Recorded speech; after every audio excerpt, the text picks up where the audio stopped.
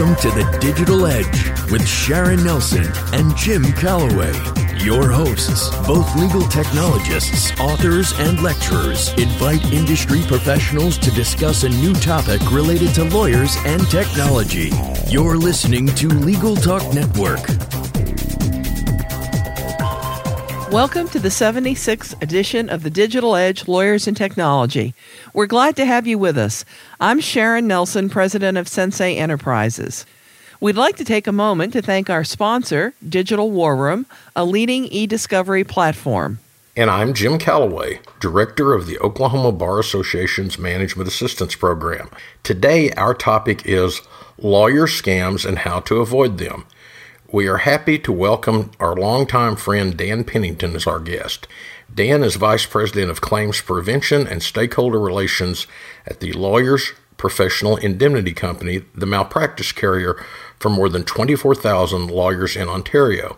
He's a fellow of the College of Law Practice Management, a past chair of ABA Tech Show, and is a prolific writer, speaker, and blogger on risk management, legal technology, and law practice management issues. Dan has done a lot of work to help lawyers avoid being victimized by frauds and other online scams. Thanks for having me, Jim and Sharon. Great to be here today on a topic that is of great interest, helping lawyers avoid scams. Many lawyers don't think they'd fall for these, but unfortunately some do. We're going to do our best today to help lawyers avoid them. Yeah, and we thought we'd start by snitching from the headlines. And I know Dan and I were talking just before we went on about the fact that in the United States, but I know also in Canada from some of your listservs, in the United States, we're seeing people get emails that seem to reference a court hearing or a motions day or something. And they appear to come either from a court or from a famous law firm, a big firm. And either there is an attachment which they are supposed to open or there is a link. And no matter which you do, of course, there's a malicious malware payload coming with it. So that's something we've seen a lot here, and I have seen some of your folks up in Canada reference it as well. You mentioned something to me about a banker Trojan, Dan? Yes, we recently had a firm experience a very significant loss after they were infected with a Trojan banker virus. This is malware that is installed on a computer via the usual vectors, email, or in this case, clicking on a news item on a secondary news site. And it was actually the bookkeeper at the firm that was out browsing the web and managed to download this Trojan to her computer. This Trojan works by popping up fake screens, convincing the user that there's a problem accessing the bank's website, but it looks like they're on the real bank's website. And in this case, that was engineered into some phone calls from a friendly supposed bank employee who asked the bookkeeper to try logging in. And in doing so with the Trojan on the computer, it ended up that she passed her access passwords on to the fraudsters, who instantly went in, determined the balance of the bank account, and wired out about 90% of the funds. This account, or firm rather, had enabled the wiring functionality into their account. The fraudsters did the same thing on two successive occasions, and there was almost $400,000 wired out of the account before this was discovered. Dan, why don't you tell us a little bit about the more common type of fraud, the bad check fraud that start with the emails and these other scams that target lawyers. How widespread are they, and how do they work exactly? In the last few years, we've had, further to our efforts to help lawyers avoid these scams, we've had 7,100 or more than 7,100 reports of these bad check frauds to our fraud reporting email address, and I'll talk more about that towards the end of the presentation.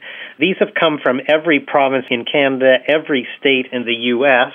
Almost half the reports we get are from the U.S. and from almost 100 other countries around the world. In the show notes, you can see a map that shows the count of these frauds and where they've been reported to us from around Canada, the U.S., and elsewhere in the world. The 7,100 number doesn't include the real obvious ones, i.e. the daughter of a recently deceased banking official who wants to get $25 million out of the country. These are kind of real-looking, convincing frauds that are specifically targeting lawyers. And, of course, that number represents a very small fraction of the actual attempts. Thousands are being targeted, and not just lawyers, also real estate agents, accountants, and others. And sometimes they will be targeted in conjunction and involved in the same frauds that are targeting lawyers. And with all of these thousands of attempts, unfortunately, there are a few lawyers that end up getting duped, sometimes newer and older lawyers, but also lawyers at medium and very large firms. You know, you have said that they look like legitimate legal matters, and I know the ones I've seen have been, well, two I think stand out here, and that's collecting a debt and also handling an estate with one party being out of the country or some such thing. What are you guys seeing? Yeah, very much the same things. These are simply contrived legal matters that present themselves as legal work for a lawyer, and they're intended to set up circumstances for a lawyer to receive a check from someone and then quickly wire the money on that check off to a third party. Unfortunately, the check is not real, the fraudster gets real money, and the lawyer gets a shortfall in their trust account. Either other clients' monies has gone missing or there's a personal debt to the bank. They involve just about every major area of practice, and indeed sometimes it looks like the fraudsters are specifically targeting lawyers by area of practice. The amounts we're seeing are fairly reasonable, $200,000 to $400,000. There's spousal support collections, bank debt collections, personal loans, accounts receivable, or commercial transactions, just general business loans or inventory purchases where there's somebody lending money to buy business inventory or assets, and there'll be multiple people. The purchaser will be there, the lender will be there, and they're all in cahoots with the fraudster. Also, IP license agreement disputes and basically any other scenario where there's some kind of refund of a deposit. That can be a real estate deal. It can be, indeed, a simple retainer paid to a law firm and the client calling back 2 days later saying, send back 90% of the retainer, keep a bit of the money for yourself. You know, I'm sure given the first scams that we all saw on the internet, a lot of lawyers think they'd never be fooled by this type of online fraud. But have you seen any extreme examples of how far they'll go to really look legitimate? Jim, I frequently see lawyers say, I would never be fooled, and thankfully most are not, but sometimes they are. Lawyers should not underestimate the determination of the fraudsters behind these frauds. They will go to unbelievable efforts to make these matters appear to be legitimate. They will sometimes try to appear to come from a trusted source, another local lawyer or real estate agent. They will sometimes call a second person and ask for the name and then use that name when they call you. They will provide ID, and it'll be very legitimate-looking ID, a driver's license, passport, Social Security or Social Insurance numbers, other ID cards. There are some samples in the show notes of the various ID that we've seen. They will sign any retainer form that they're asked to sign. They will promise to pay a retainer, but you'll never get that payment, or if you do, it'll be a fake check. Instead, what they end up doing is the big money comes through, and they simply ask you to take your funds for fees from that. They will provide you with extensive background information and documents. You will get any and every document you would expect to see on a legitimate matter, and these documents will look real. They'll be in color and have graphics and serial numbers of equipment and everything. But important to note, as real-looking as these documents are, and as they will often name third parties, the contact info on these documents will put you in touch with the fraudsters or people in cahoots with the fraudsters. And again, in the show notes, there's a number of different examples of some of the different documents that we have seen. The checks, they look real as well, and the reason is they're printed by real check printers. They'll have all the security features you would expect to see on a real check, embossing and holographs and watermarks. They will fool lawyers and law firm staff, and they will fool the banks, and you can see examples of some of those checks in the show notes as well. And interestingly enough, up here in Canada, we tend to get U.S. checks, and in many cases, attorneys in the U.S. will get Canadian checks because simply when you go into a bank with a check from another country, it's much harder for the bank to recognize or deal with or confirm that the check is real, and sometimes people just send them through. They will use Skype to spoof telephone names and addresses, and they will call you, email you, telephone you multiple times. We've seen numerous instances where there were 30 or more emails and phone conversations back and forth, and there's some links in the show notes to give you some examples of those. They will use the names of real businesses and people, and they'll even go as far as setting up fake websites to back themselves up. Clearly, they're kind of hard to spot. I get that. And I know that the most useful thing for most lawyers are knowing and understanding the red flags. I think one of the biggest ones is if they're in an all-fired hurry. but there are others as well. Dan, what would you say the greatest red flags are? There's a full list of the red flags in the show notes and also in our fraud fact sheet, a useful resource. So we'll give you the link for that at the end of the show.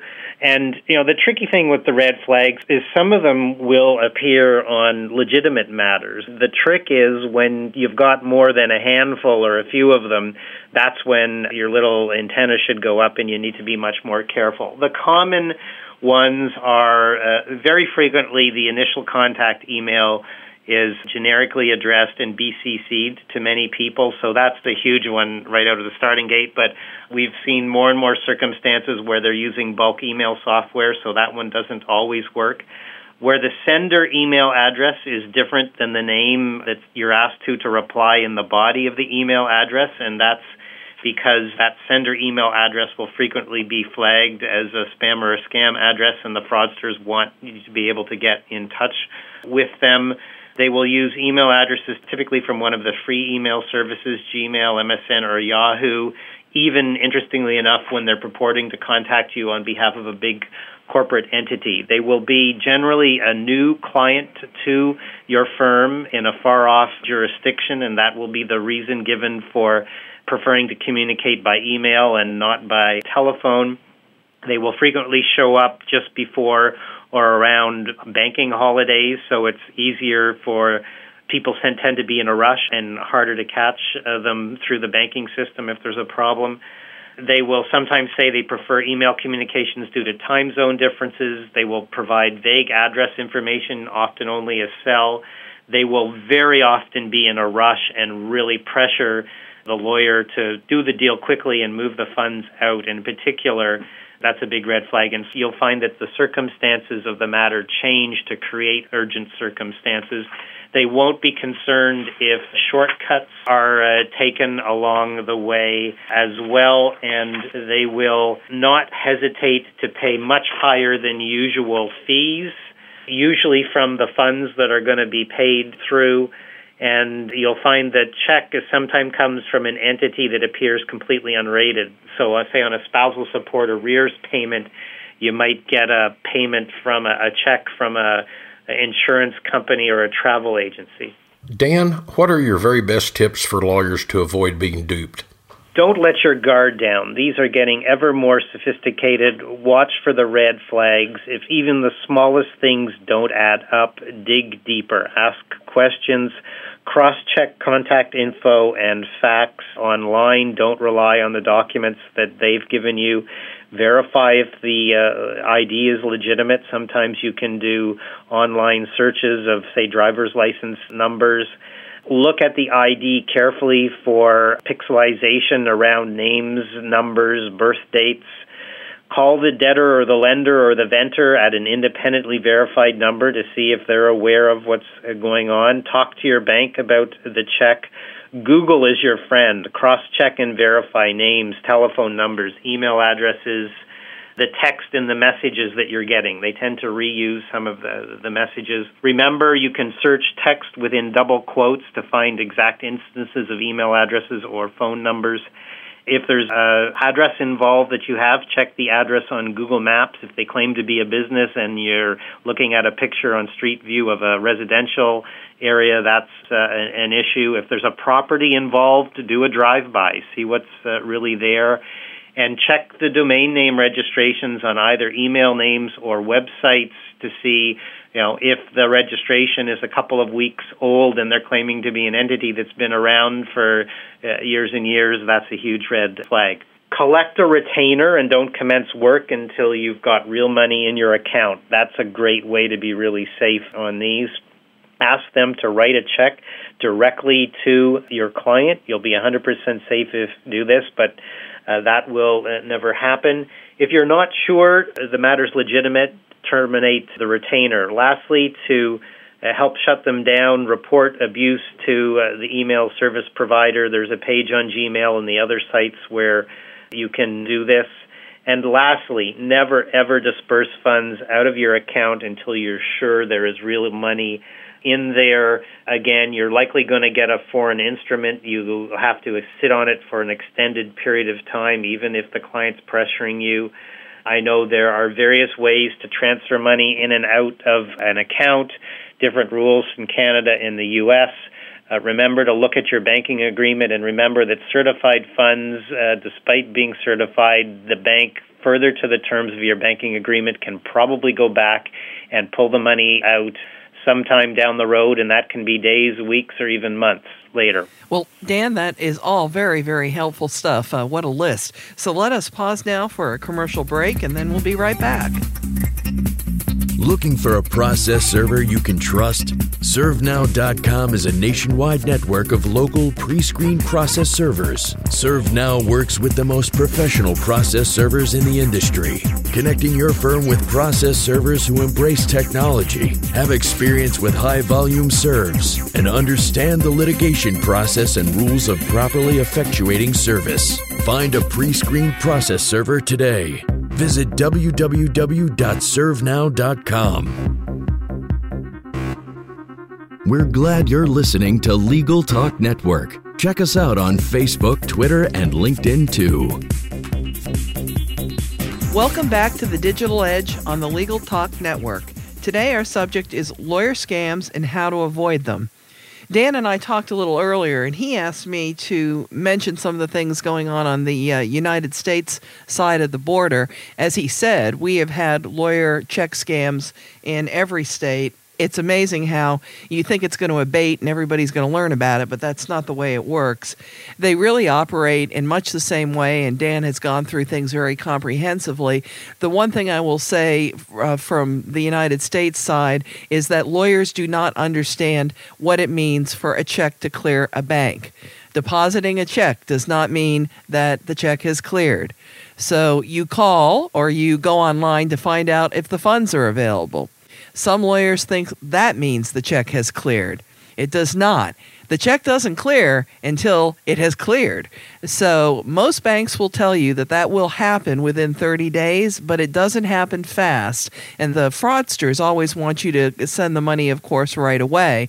So until you absolutely have heard that the monies have been received by your bank, you do not want to do anything. You don't want to make any disbursements. That's where they get caught almost every time. And I don't know what you want to add to the tail end of that, Dan.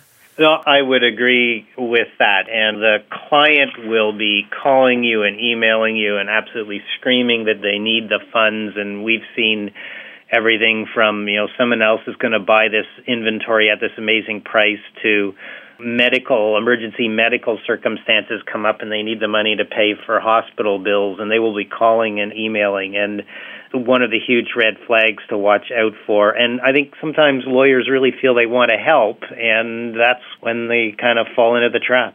One of our banking lawyers here in Oklahoma has suggested there's another process where you can actually deposit a check for collection. You pay a fee, but then when they certify the funds, they are certified. So I've encouraged some lawyers who were just sure their deal was legitimate to do that. I wouldn't want to blame the victim, Dan, and lawyers clearly are the intended victim here, but do you think there are some ethical implications for lawyers who fall for these scams, hook, line, and sinker?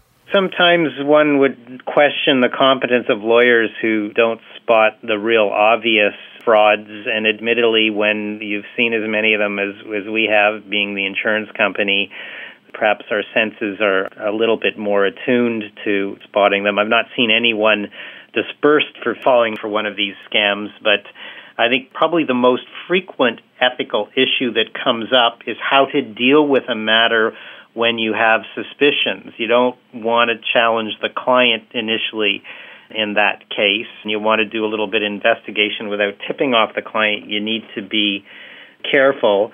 Attorneys need to keep in mind that if the lawyer is duped by a fraudster, there is ultimately no lawyer-client relationship in that circumstance, and the obligations of confidentiality don't apply. If you've got some suspicions and you want to do some investigating, you think you need to be careful. We get calls from lawyers looking for advice, and certainly lawyers could call up their local practice management advisor and kind of run it by them and just get a little bit of direction from somebody who's on the outside looking in. Be careful not to disclose any confidential information. If you feel or have some concerns at some point, then raise them with the client. If the point of view or you get to the point where it's for sure a fraud, terminate the relationship and move on. And in that case, you would not be under an obligation to return fake checks or other documents. Again, the rules of the road in terms of ethics don't apply. One of the things we've noticed around here, too, is that you can get what looks like a certified check, but it isn't. It's a fraud. So the fact that it appears to be a certified check, it just may not be so. So be careful about that, because I know I used to feel comfortable about certified checks until I learned how often they were not really certified. So, Dan, tell us where lawyers can go to get more information on fraud prevention and help to protect themselves. Sure, a number of sources. First of all, our Avoid a Claim blog, all one word, avoidaclaim.com. We are posting the names of fraudsters that we are confirming via getting multiple emails from the same individual that have been sent to multiple lawyers. And it's a very high-traffic website, needless to say. So usually if you Google search the name of the client on one of these frauds, you're going to end up on our website, but you can go directly there as well. I mentioned our fraud fact sheet. That's available on the practicepro.ca website, and there's a link in the show guide as well. It's a great little tool to educate law firm staff and lawyers about these frauds, how they work, and remember to educate your staff about them as well. They may see things that the lawyer may not, and equally important that they're up to speed on these frauds and they can help prevent them. If you do get targeted by one of these, report it to fraudinfo, all one word, at lawpro.ca. That's where we're collecting these messages and putting up the information that puts together to warn other lawyers about this information. Lots of great resources there, Dan. Any final comments? Yes. If something's too good to be true, it's too good to be true, folks. Legitimate clients will not pay you $20,000 for a $400,000 collection or loan arrangement that took 3 days and only involved a few phone calls and emails. Trust your instincts. Dig deeper if things don't add up, even the smallest things. Sit on any monies deposited into your trust account until you're absolutely sure the money is there. And again, as Sharon noted, that can be weeks later or longer. Tell the client that you will do this at the start of the matter. Do absolutely everything you can to avoid being duped by one of these frauds. A several $100,000 shortfall in your trust account will be professionally, financially, and personally disastrous. Well, Dan, I'm thinking that if something's too good to be true, you shouldn't do it. I'm thinking you think my investment in tomorrow night's Powerball is probably not a good idea. Wish I could buy a ticket, too. Our lottery prizes don't go as high up here. Well, we sure thank you for being with us. I know that we've all seen lawyer scams proliferating at an amazing rate on both sides of our borders, and the only ways to help lawyers avoid them is to educate them. So thank you for sharing all of your expertise on this subject, Dan. There are very few lawyers who have followed this subject just as extensively as you have, and so we were truly delighted that you could join us today. Thanks for being here. Thanks for having me. Great to be able to have an opportunity to spread the fraud prevention message to your listeners. And that does it for this edition of the Digital Edge Lawyers and Technology. And remember, you can subscribe to all the editions of this podcast at LegalTalkNetwork.com or on iTunes. Thanks for joining us. Goodbye, Miss Sharon. Happy trails, cowboy.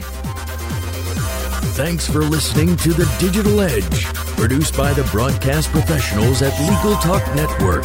Join Sharon Nelson and Jim Calloway for their next podcast covering the latest topic related to lawyers and technology.